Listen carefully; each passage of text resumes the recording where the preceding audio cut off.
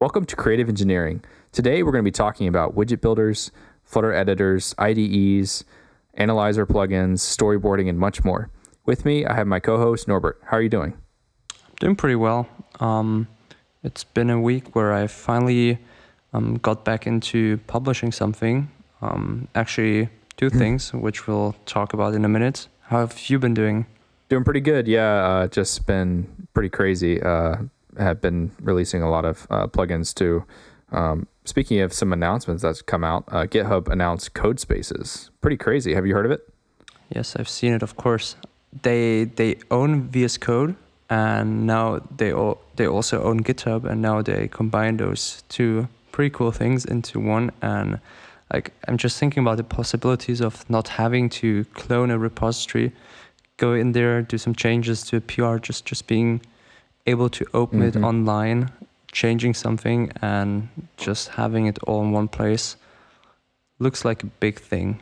Yeah, what's cool about it too is they're offering, a Docker-based environment. So you can have Flutter installed. They have their examples. They have Node.js, Rust, and TypeScript, and just the ability to open up something that doesn't require UI. Like there's many times I may fix like a bug that's just in Dart and it's just a logic bug, and you basically want to be able to just write something and then run your test. And this is something that you can do right from GitHub now, which I think is super, super cool. I mean, think about how many times we want to just like release a plugin update. And, we have to either do it from our local machine just to submit it to pub, or, just these other crazy hacks we come up with. But what's cool now is like you could actually log in to pub from the terminal, from the shell here, and then actually publish your plugin without actually needing to download it, which I don't know about you, but like for me, I have started to run out of space because of all the repositories on my machine. I recently had to like go and clean up a bunch because it starts to add up like once you start forking a bunch and doing all that.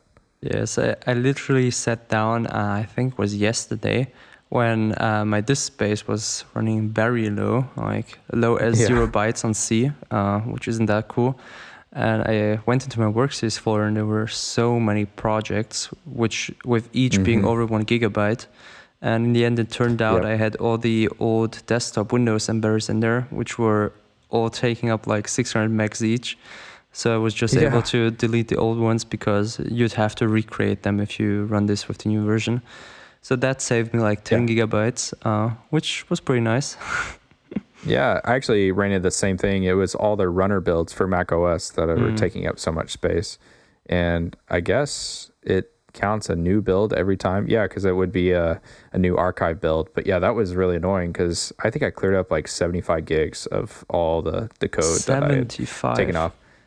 Yeah, it was a bunch. Because like, each repo maybe be over a couple of gigs because of the changes and the content inside of them, because I'm like storing images too. And yeah, it was a lot. Now I feel my 10 gigs is nothing compared to your 75. Yeah, I also have this like weird bug. I hope other people aren't having this too, but basically the Dart analyzer will start taking up like 100 plus gigs of memory. And then, yeah, it's weird. Like I can restart. I don't know. I've had this happen on a couple different computers of mine, but like Mac OS will the system will start taking up like 300 gigs, 200 gigs. And then I'll restart my computer and then it goes away. And it's like super annoying. I don't have that much memory, but my normal day-to-day storage space like 10 gigs or 5 gigs on C, which my laptop's a bit old. But yeah, I've noticed the same thing. Like I'm not sure whether it's because of the Dart analyzer, but over the day it fills up. At some point Windows just notifies me, okay, you have no more space left. And at this point I restart my computer and it's all back. Like, do you think it's because of Dart analyzer? Yeah, I think maybe it could be like it's not garbage collecting correctly, or maybe it's something to do with like the pub cache, because I can rebuild the pub cache and it like fixes most of the issues. Like I have a couple projects right now that just won't analyze. Like it'll get stuck on processing, and then I'll have to restart, and then usually that'll fix it. There's just some weird issues. I mean, every now and then I feel like I've had these analyzer issues, and then there'll be a fix, and then it'll break again in a couple weeks. So I don't know if hopefully it's just my machine and not actually something everybody else is facing too. Nice. Weird indeed. Yep. So today, like we said, we're going to be talking about UI builders and editors, and just trying to have a discussion about like what the current state is. So based on my knowledge, I feel like there's a couple players out there. There's Adobe XD, which has some community plugins that export to Flutter. I know that they're officially releasing their plugin that's going to go to Flutter projects, but that's not out yet. There's been Supernova, which is really cool. At Flutter Interact, they announced some really cool updates with it. That one actually allows you to open up Adobe XD and Sketch and export Flutter projects, which is super cool.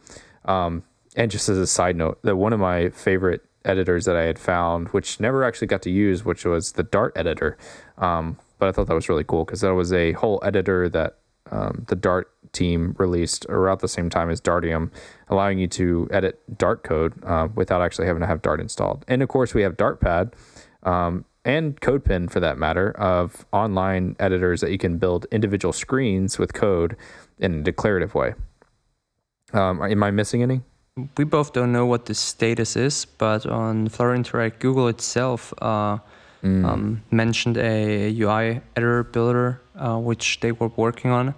They have been very secretive about it. Like I've looked online and there's no trace of this ever being, like there is the video of it being announced and spoken about, but nothing else. It's like a ghost. Like, yeah, you can search it on Google and you won't find it. they even provided more information about Fuchsia than this. Yes, I know. Yeah, I had the same concept. I was searching everywhere. I was like, maybe I just missed it. Maybe I'm typing the wrong name. And it's like, nope, it's just like not there. So either one, they backed out on it, or two, they're just not ready. We'll see. But yeah, I mean, and then also too, I just wanted to talk about, because you've had your widget maker for a while, and just wanted to talk about some of the things that you faced when building it, and the fact it's open source now, which we'll definitely link in the description. But so what made you want to build the widget maker? So I think the story started, I was just bored and I thought, okay, how cool would it be if you could open the Flutter project in itself? Like imagine just running an app on your phone and just opening the source code of that app inside that app and reload itself. So I start with this weird and crazy experiment of building this little so-called phone IDE project, which had the most terrible UI you probably have ever seen. But it was a pretty neat proof of concept. Basically what was happening on the phone, it got the files via an HTTP server on the computer, which it was connected to.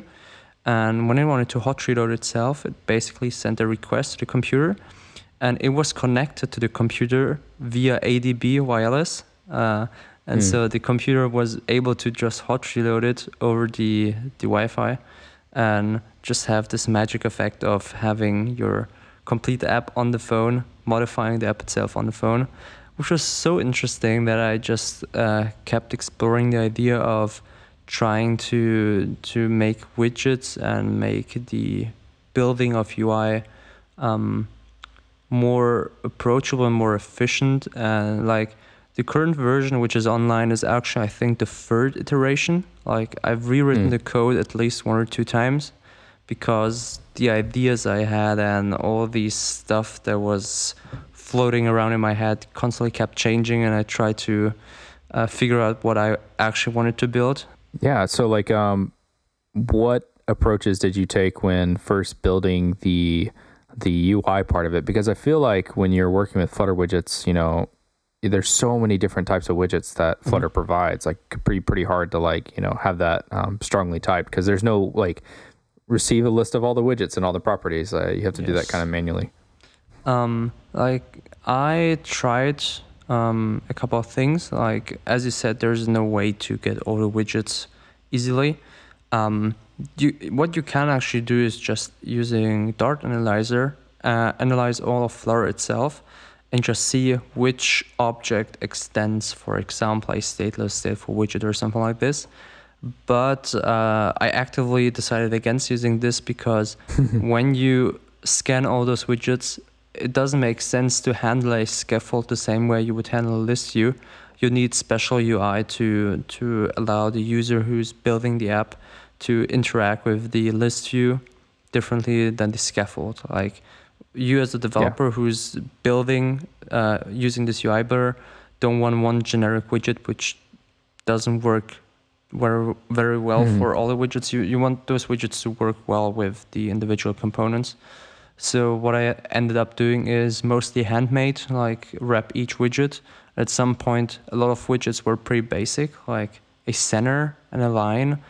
It's just a widget which has a child and takes it through properties. I actually built a code generator where I was able to just specify a few properties and generate all of this code, which I think struck a pretty good balance between generating stuff, but on the other hand, also having the control to then actually go in there and say, okay, for the align, I maybe want to allow the user to actually drag the widget inside the editor. Like instead of typing align bottom left, you just drag the widget which is in the align to the bottom left corner, and it changes that. Like with this approach, you can have these special UI features in there without having to deeply modify the code which you've been doing.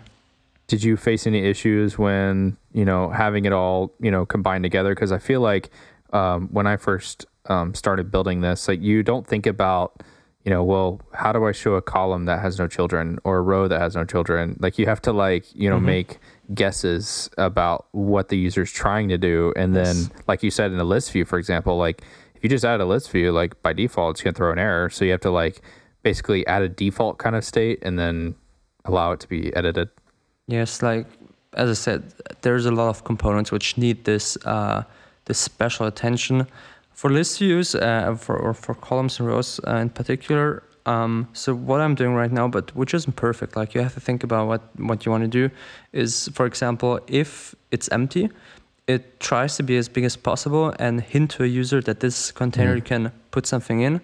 If it has some kind of child, it tries to be as small as possible and just show the spaces like before the first widget or after that one where you can drop in the next widget. But like, as you said, you have to make guesses and try to think about what would I want or what would I expect.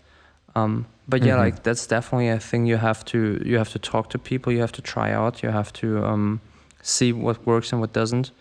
But yeah, like there's a lot of different widgets which need special care, and that's also one of the reasons I finally decided to open source it. Like those widgets could be like people could make one separate widget and make a good UX and UI for that without having to touch most of the other parts of the code. And with that, the ability to collaborate, and this is pretty big, because you can say, okay, I made this very nice component, for example, for the align. I implemented dragging the aligned widget in there. So yeah, that's one thing you have to watch out, because you want to provide a good user experience for each of the components. Like it doesn't make sense to just throw it out there and, well, supporting multiple widgets doesn't work that way. Have fun. It's more like have less components to support, maybe have a smaller use case, a smaller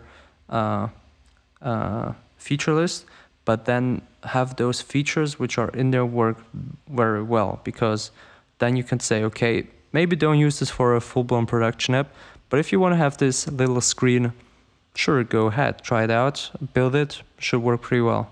Yeah, for me, I'm trying to support all the material design and not touching slivers or Cupertino, because those are two other huge, crazy things. And also, I was going to say, one thing you may not think about when building something like this is the code that you write normally is not necessarily code that you would expect to have written from these generators, because, to get something to look correct, it may look way different than you would have, written out in a declarative way. You just may take a couple lines to write something that, it's way different. Like when you start adding stacks and, just all these various things, when you want free floating widgets and stuff like that, you got to think about how it all fits together. And, it's just, when you have a UI builder, it's necessarily going to be different for sure. Yeah. And it's like also super hard to compared to Android, for example, or the web, where you have this static representation of UI, the Android XML stuff, the web HTML and CSS things. In Flutter, you have code, and code itself it's breathing, it's alive. Like you can do all sorts of weird, cool, practical and smart things.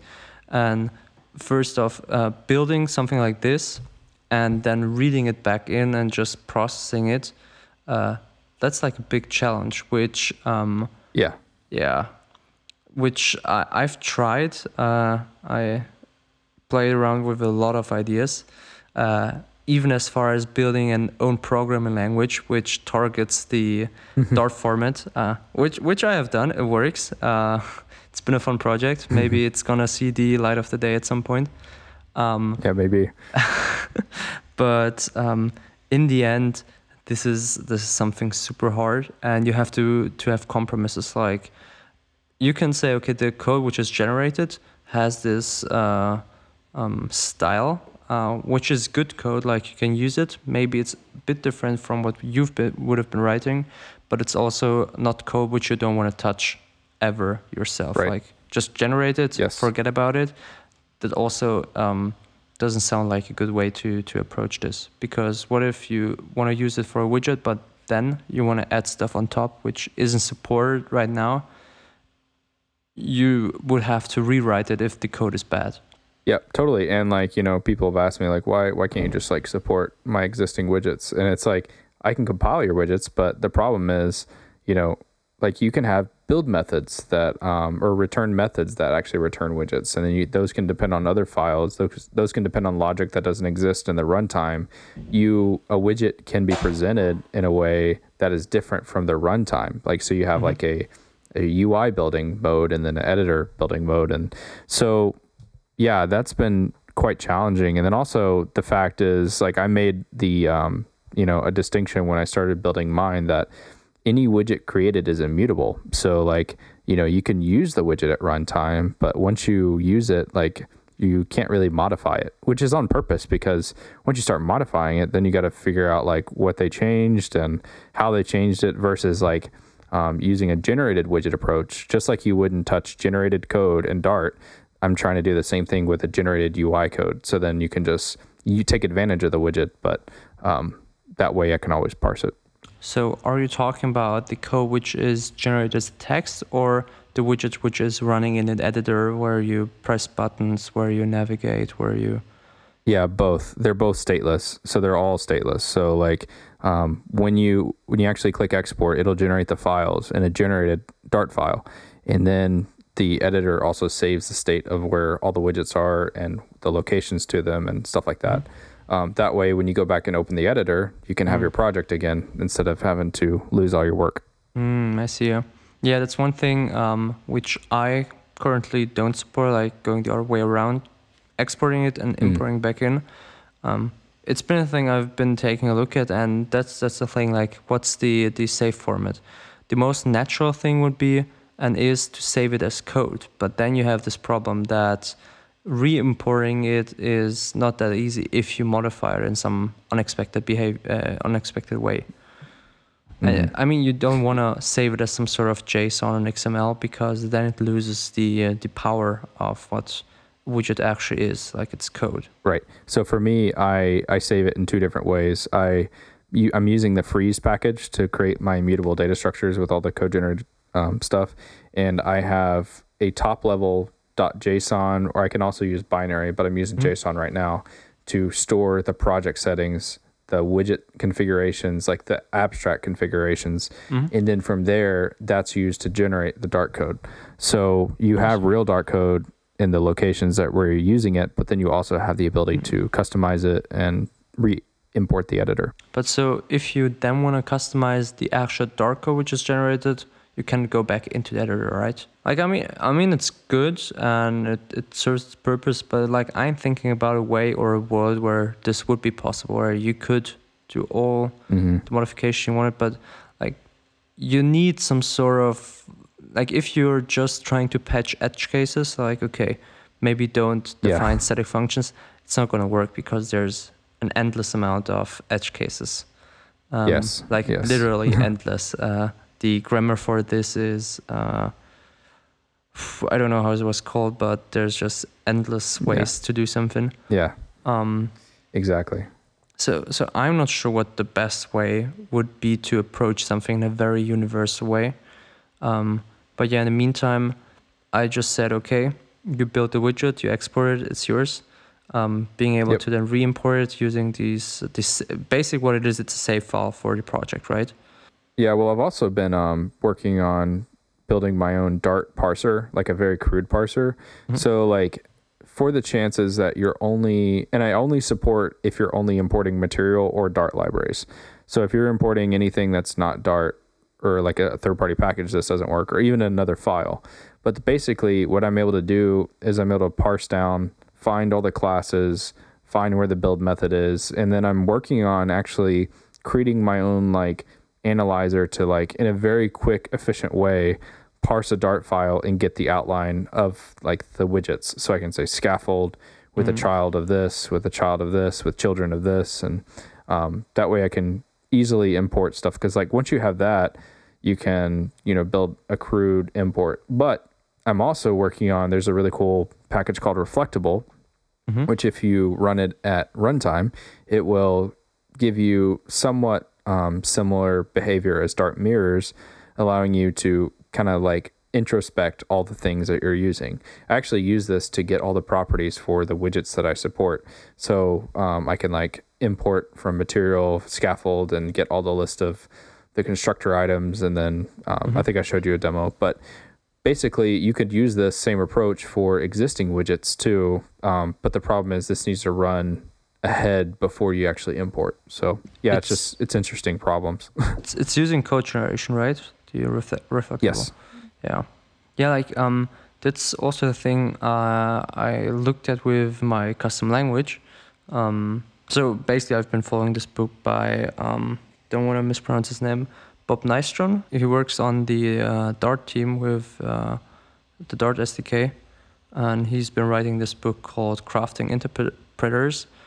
And it's like one of the best technical books I've ever read. Like it's so well written. Like I remember I was sitting at the airport. I don't know where I was flying, and just reading the book and hacking my language. But yeah, basically, so regarding language, I thought, okay, if you can target the Dart kernel file, you can build a language which works the same way Kotlin does to Java. Like they both target the same underlying system, so they can have a very deep compatibility. And using this custom language, you could have restrictions in the code. And because you write the compiler yourself, you can inject as much meta information you want into the build step, and then actually save the widget as code and modify it, because you're controlling all of it. You're controlling the compiler, you're controlling the transpilation. So that's one thing I've looked at for a bit. But I mean, it was mostly a fun project, and actually building a custom language to then support some other language to convert some visual way that, like, if that isn't mad, I don't know. Yeah, I've also been exploring, instead of doing my own language, I've actually been exploring like a node-based logic creator. So like instead of, writing code, you're just like connecting nodes. So you can say like, when this happens, do this, or, when I tap on this button, I want to trigger this event. And it'd be kind of an interesting way, because I feel like there's a lot of applications with Flutter that you could build with just a node base, like something that doesn't need a lot of crazy logic, something that just like when a network request comes in, either stream or do a future, do this on an interval, just like you could do so much with just that. You could build a counter application easily with it. But because then your state is just like amorphous and can be stored in locations. You could choose, like, think of how easy it would be to, once you have a node base editor, to say like, when I'm storing this value, save it to SQLite, save it to Firebase, save it to here, like, and then just. I literally, when back in the day when I was actively developing Widget Maker, I had this phase where I was just thinking about exactly this. Like, just imagine, okay, you have an application where you want to get the user data. If you have something in your cached storage, you want to get it from there, show it, then if you tap something with a node-based workflow, what you could do is you could have a node which is your network user. You could connect that to some other block which first tries to go to the cache block. And in the end, all you do is you plug that node into the actual widget. Like just imagine a visual canvas where you have your widgets laid out like you do with the storyboard. And if you enable the code overlay, you see all the code connections on top of the widgets. So you could actually connect the text which is on the page with a node which supplies some sort of text. And the cool thing is you could run this application in the editor and see all the data flowing from one point to another and just debug it because, okay, you have this bug. What is one thing which helps you with debugging? Just gathering as much information about the current state of the system. So what you do is you set breakpoints, you do print statements, you go through your application and think, okay, I should be in this state. So the user should be logged in. Is he logged in? And in this case, you could actually see, okay, I see all of the data which is currently being held in state. I see how the data is connected. And like that could be pretty cool. Yeah, and the cool thing is you could do it in an imperative way with Flutter 2, where you could have individual screens that are covered by nodes. You could have the entire application that could be running on nodes. Because what's so powerful about that is then you could share those templates. So you could have that logic that you could share around because it'd just be a file at that point. Yes. And I think about, there's other languages that have this, and, there's so many, like, I call them like clickable applications that you could just, you click here, it goes to this screen. You click here, it goes to this screen. You go to this screen, it gets a list from this URL. And it's, I don't know, you can build some really cool static applications this way. Yes, and I mean, even more complex ones, like even those complex applications have a big part of them are static. Like, okay, they may have some sort of fancy algorithm in there. They may have some machine learning in there, but those are mostly in modules. Like you can wrap that module in some sort of visual node and just use it in the system. And if you're this far and you have all those presets, assets made, like what stops you from building an application in a couple of days? Like, okay, you want to log in? Oh, totally. Just use the login module. You want to have a user profile? User profile. You may want to customize it. Sure, go ahead. Yeah. And yes, like the possibilities are there. Just has to be developed. And I mean, you never know whether it's an actually good idea. Like this could even be like it could be bad. We don't know. We haven't done it yet.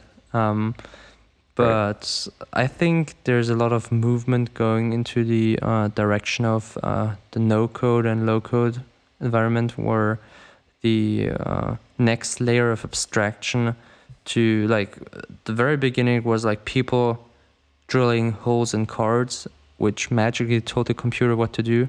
Yes, At some point, somebody thought, okay, let's not do holes. Let's just try to write text, like moving registers and additions. And at some point, okay, why are we doing this? We could write some language we can actually read and write, which is easier for a human. For a computer, a program language is super weird. What should a computer do with a class statement? And but because the compiler is there, which converts that into the lower language, which then goes even lower, and using this next layer of abstraction, like going from visual to language to instructions and to machine code, you have so much more abstraction. Could be way more efficient if it's done correctly. I think at some point we're not gonna program programs using a language forever. Like at some point it will change. Like even if it's AI, which is just gonna take over and build something on its own, but something's gonna change at some point. Yeah, I mean, and also what's crazy too about the node-based editor is you can actually support plugins, because a plugin can just define what its inputs and outputs are in a simple file. So that's pretty cool already. But also think about, once you have a node-based system, you could actually then use machine learning to generate the most optimal solution of data flow. Like you could literally have all the inputs, and it's crazy. Like you could find logic bugs, and I don't know. There's so many possibilities when you're in a node-based editor, because all of a sudden now you have like basically these Legos that you can connect everything to each other. Of course, you can run into some crazy problems like an N+1 problem, but there's some pretty interesting things you could do. I think the most important thing with a node-based editor is and which a lot of those node-based solutions which are out there like is the integration with actual code. Like how easy it is to drop down a layer, because a lot of times you have to write boilerplate code, which is really not fun to write. You have to go through some sort of serialization, deserialization. You have to go through maybe a type versus untyped thing. And if you have this barrier where it is more work to actually write the code in code than to just write all of it in code. Like just imagine most of the nodes work, but you have to write 2 nodes, which you have to write in code.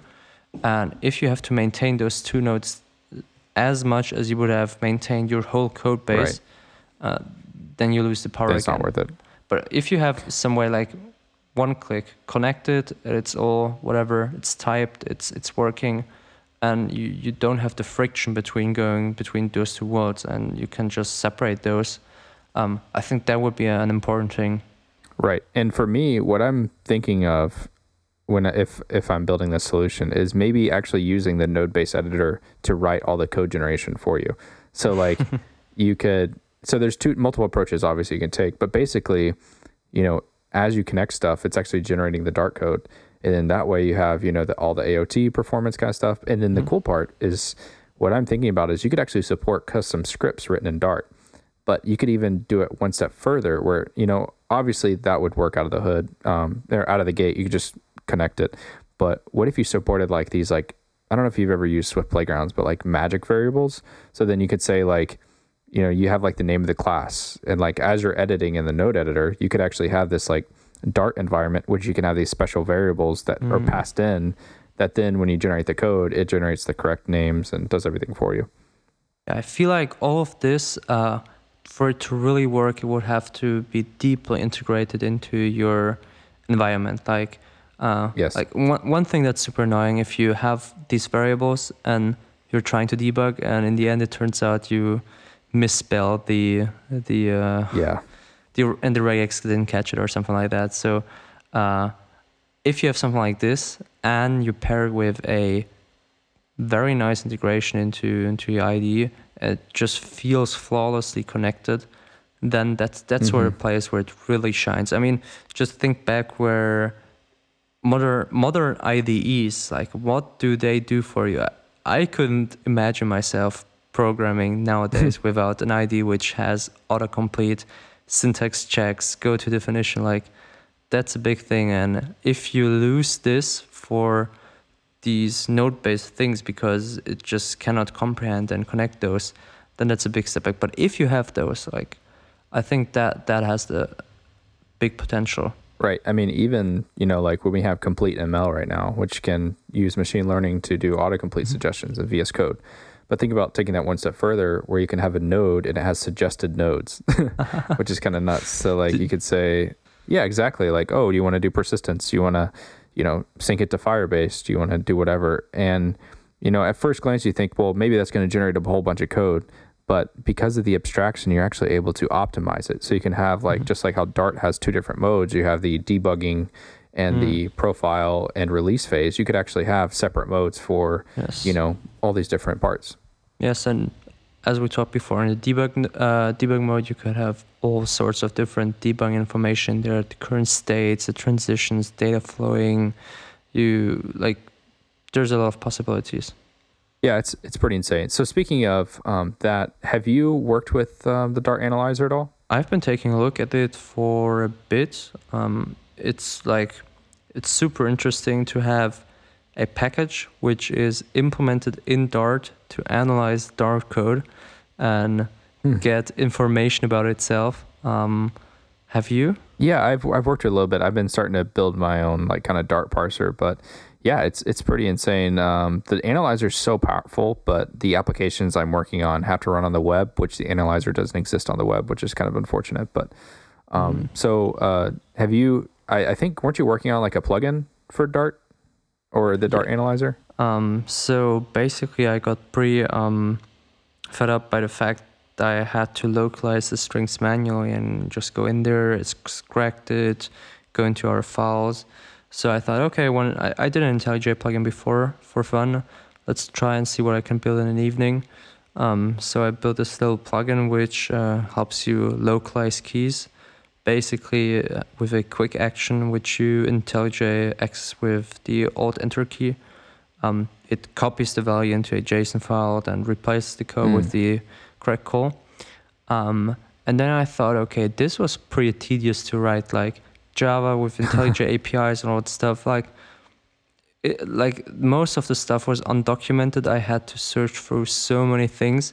I thought it would be way better and cooler to actually write this code in Dart, like write a Dart plugin for that. Wow. So I stumbled across this project or this thing called Analyzer plugins, which basically is exactly this. It allows you to write a plugin which is written in Dart, which runs inside the analyzer, which in modern IDEs, for example, IntelliJ and VS Code, allows you to inject or add, for example, suggestions, go to definitions, refactorings, and all that stuff.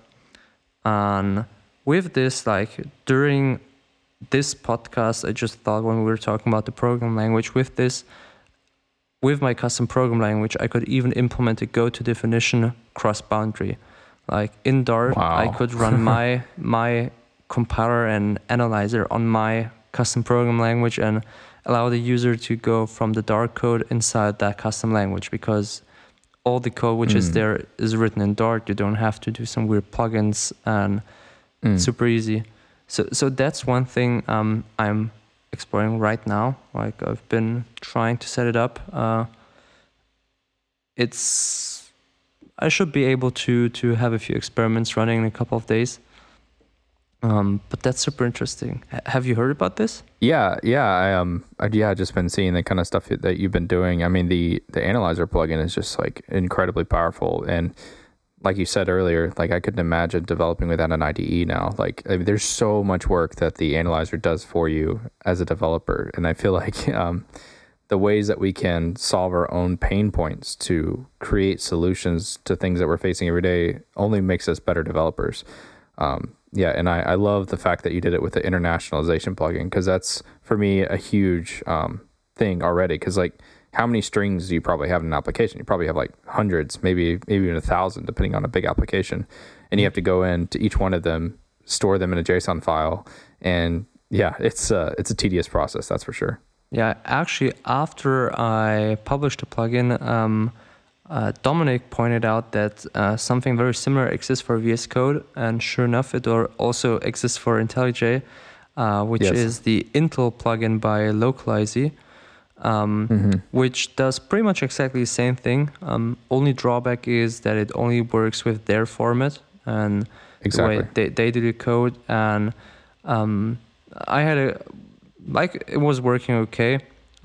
My case, it's more flexible. Like you can specify what the code is, which is going to be replaced, and stuff like this. Like for example, if you're doing your own localization system where you're using a custom package, or maybe sometimes you're just using a plain old JSON file which you load in with as a file. And in this case, you can use this plugin to localize with your own system.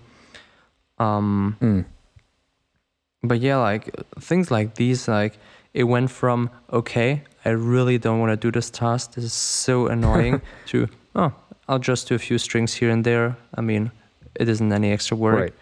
And I mean, it is a small thing, like you could sit down and do this, but just the feeling of being productive and actually not sitting down to do the tedious work, but to actually express yourself and work on actual problems which you're solving instead of just coding.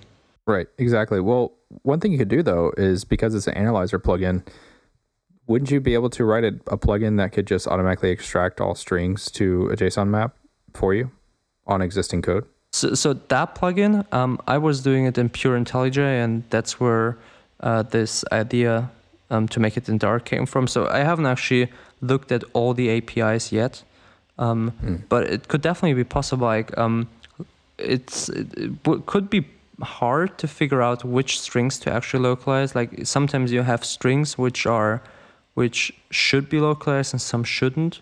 For example, strings in variables where you just save something you don't want to localize.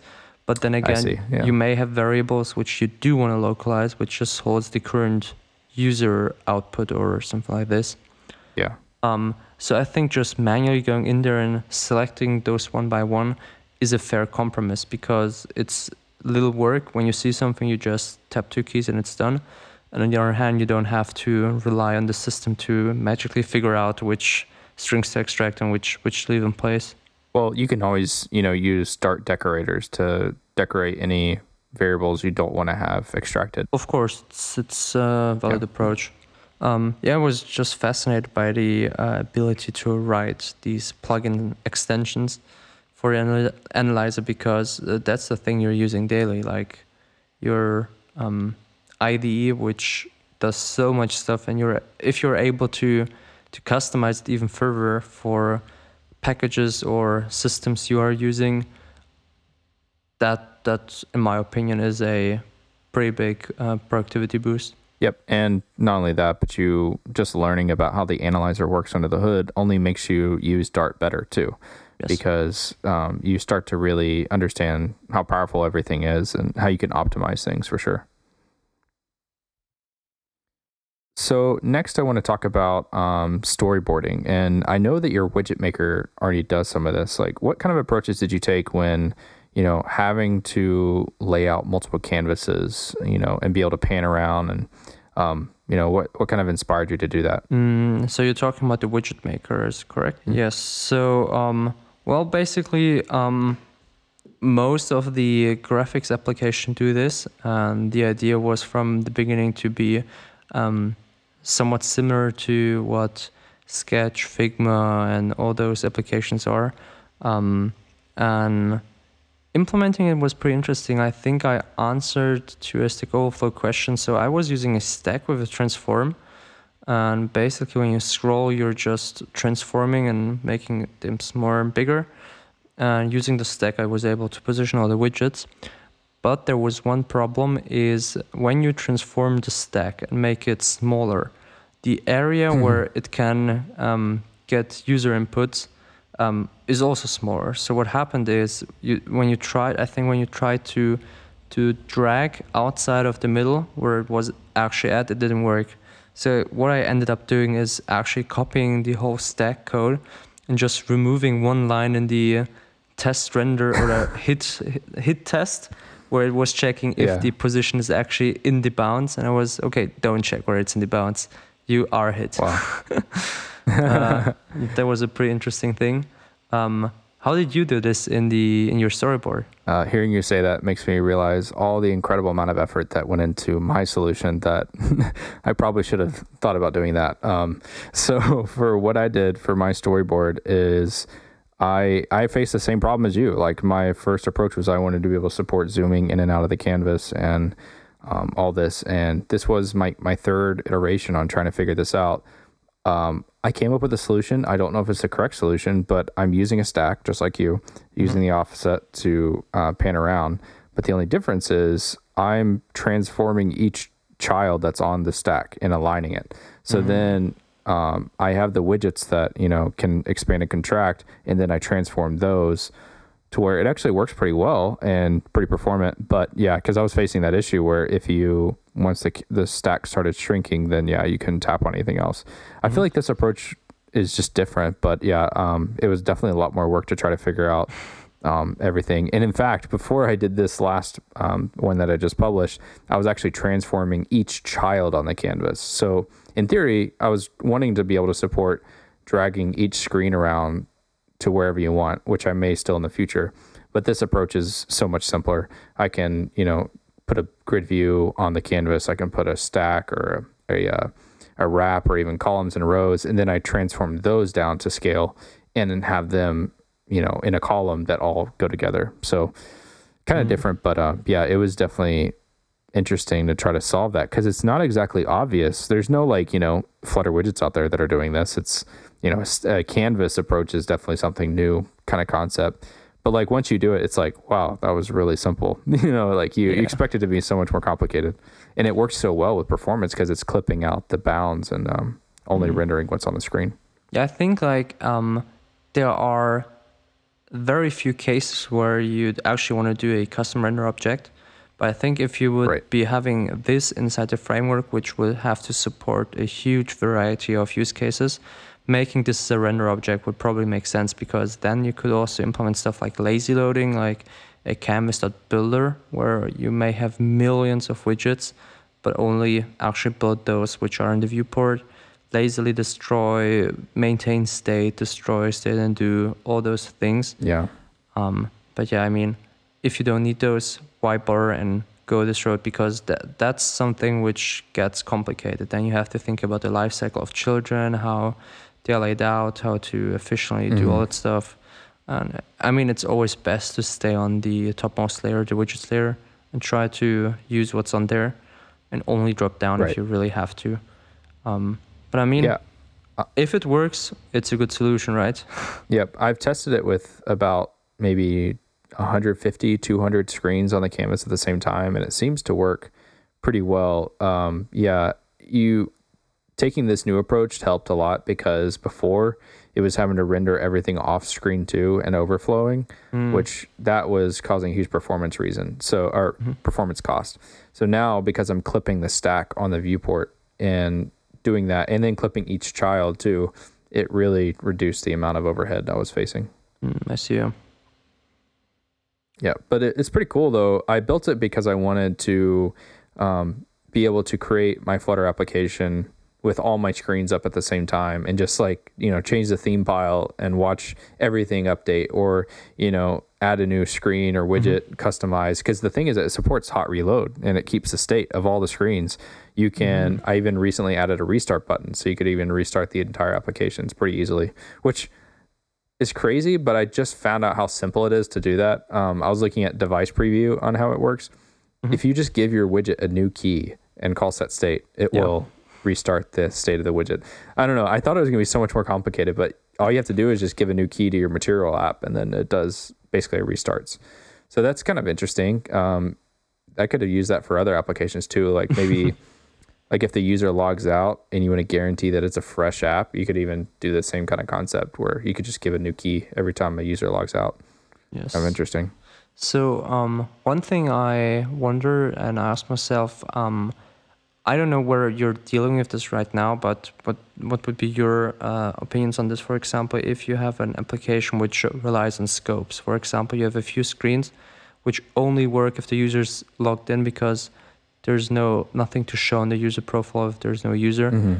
How can you ensure that all the screens are in a somewhat valid configuration? For example, if you have two screens which are mutually exclusive, for example, a user logged in screen which expects a user to be logged in, and a user logged out screen which expects the user to be logged out.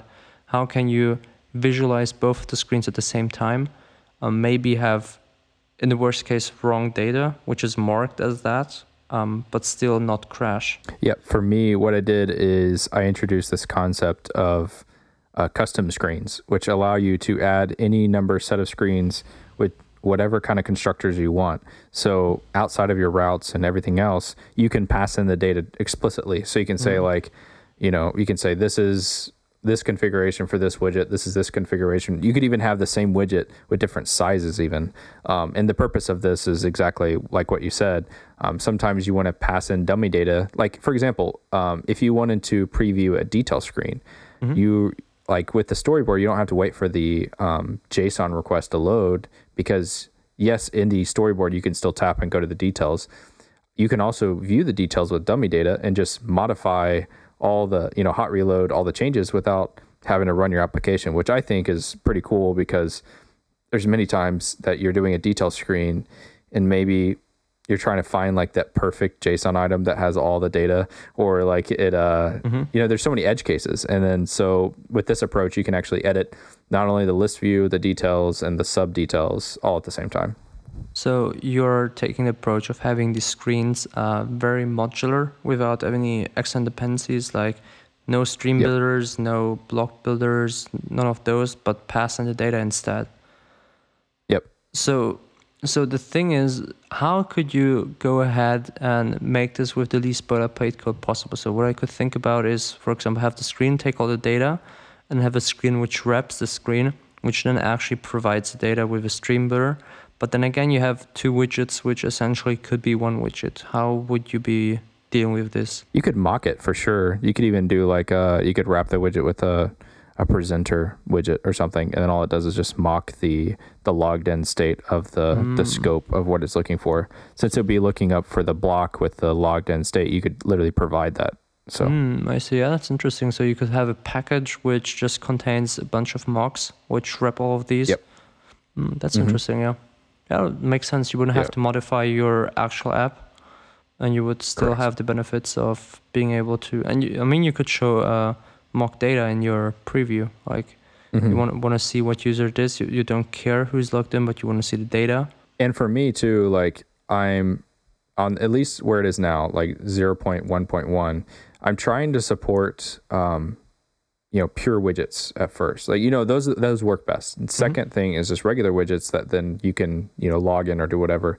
But the reason why is, there's many times that like you may write in a widget that has way too much logic. And I'm trying to encourage, basically creating like a view model. So like you have just a widget that's just presenting the data. Because if you do that, then it's super easy to customize it and add a bunch of stuff and test everything, because then you can use the view model to then present that data based on the data that comes in. It's really depending on how you write Flutter code too, because there's like a ton of different ways how you can create applications and how you create screens. But yeah, I'm trying to create the abstraction that's above the block layer. So literally just showing the widgets themselves.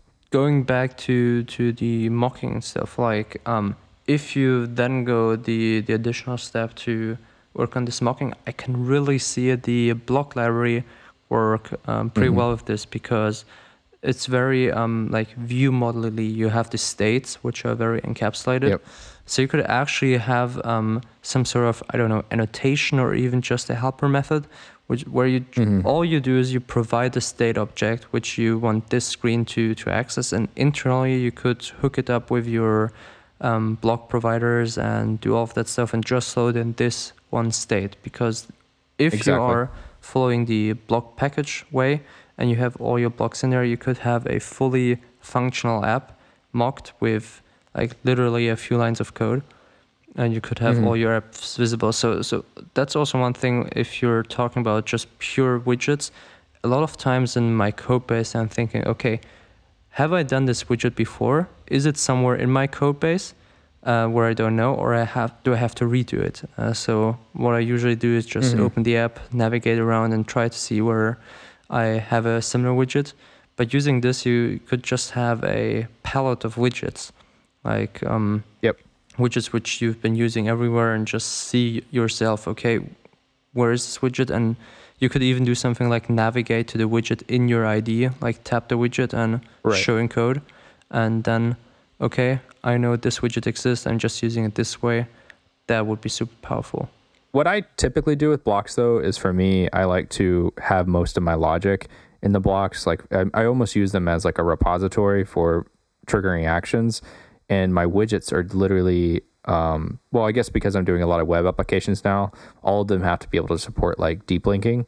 So if they're not logged in, like the widget can log itself in. Like you can actually log in from that screen. I don't necessarily have to go to the login screen to do it. So like I'll just show a pop-up or a dialog. So that's the only different approach that I guess in my applications I haven't faced that too much, because my blocks are kind of separate. Like my widgets can live outside of my blocks. I see. Yeah, for me, most of my scoping is very, very implicit in the widget tree. Like I have widgets where I expect this widget can only ever be seen if the user is logged in. So I'm actually just casting to a logged in user state, and just being sure, okay, you have no way of navigating into here without being logged in, because if you would be logged out, the widget tree above would be rebuilding and destroying this widget immediately. So you would never have the chance to be in here without being logged in. So for me, I have a very scoped architecture. I actually even use mostly one nested navigator, where I include, for example, a user authenticated scope. Like this way, even though I'm in the subtree, I can push to that route without pushing on top of that scope. Like I'm always pushing under it. So anything which is inside this app has access to that block. but there's also widgets which are outside of that scope, which don't have access to that. So for me, it's very implicit. Wow. So it would be very, very helpful to have this way of mocking that, because most of the widget depend on some kind of block to get data from. Gotcha. That's very powerful. Yeah. And I'll definitely be looking into that more. Maybe we can talk about that more next episode, because that's something I'm definitely wanting to support, is be able to support all different kinds of state management solutions, like Redux, like be able to pass in your store and to see, a mock state of everything. That's super powerful. So what do you have going on this week? So this week, what have I will be doing a bit of work on a widget maker, mostly just doing a bit of cleanup, documenting stuff. So if anybody's interested in contributing, talking, just talking about the ideas and potential solutions, be sure to hit me up, open an issue, send me an email, whatever you want. Also probably be exploring the Analyzer plugin and see where I can build something useful. Like we just talked quite a bit about block, and we talked about this problem before, that when you dispatch an action and you want to see what the actual code is which is executed, you control tab on the action, and where does it lead you? To the constructor of the action. There's not much information won from there, because there isn't actually any logic. So I thought it would be pretty interesting to write an Analyzer plugin which actually takes you to the code where the action is processed. That's one thing I'll be taking a look to. How about you? Gonna have a pretty busy week. I'll be talking at Flutter Europe this week, so make sure to look out for that. We'll have links to everything we talked about in this episode as well in the description. I'm going to be working on the Flutter editor and kind of more going down the rabbit hole of, for me, I've just discovered protobufs and gRPC and the amazing world of everything that is binary and HTTP2. So I'm going to be, going hardcore into that rabbit hole. So we'll see what comes out of that. And also just, continuing to make updates to the storyboard as well as the golden layout package that I made. So thanks so much for listening today. If you have any questions, like always, you can reach out to us on Twitter, GitHub, or just, find us. Our emails are out there. If you want to support this podcast, please, give it a rating on iTunes. That's always really helpful. And make sure you comment on our repositories on GitHub. We like to see the feedback. We want to see what you guys are thinking. Feel free to make issues or PRs or whatever. Thank you so much for listening. We'll see you in the next episode. Thanks.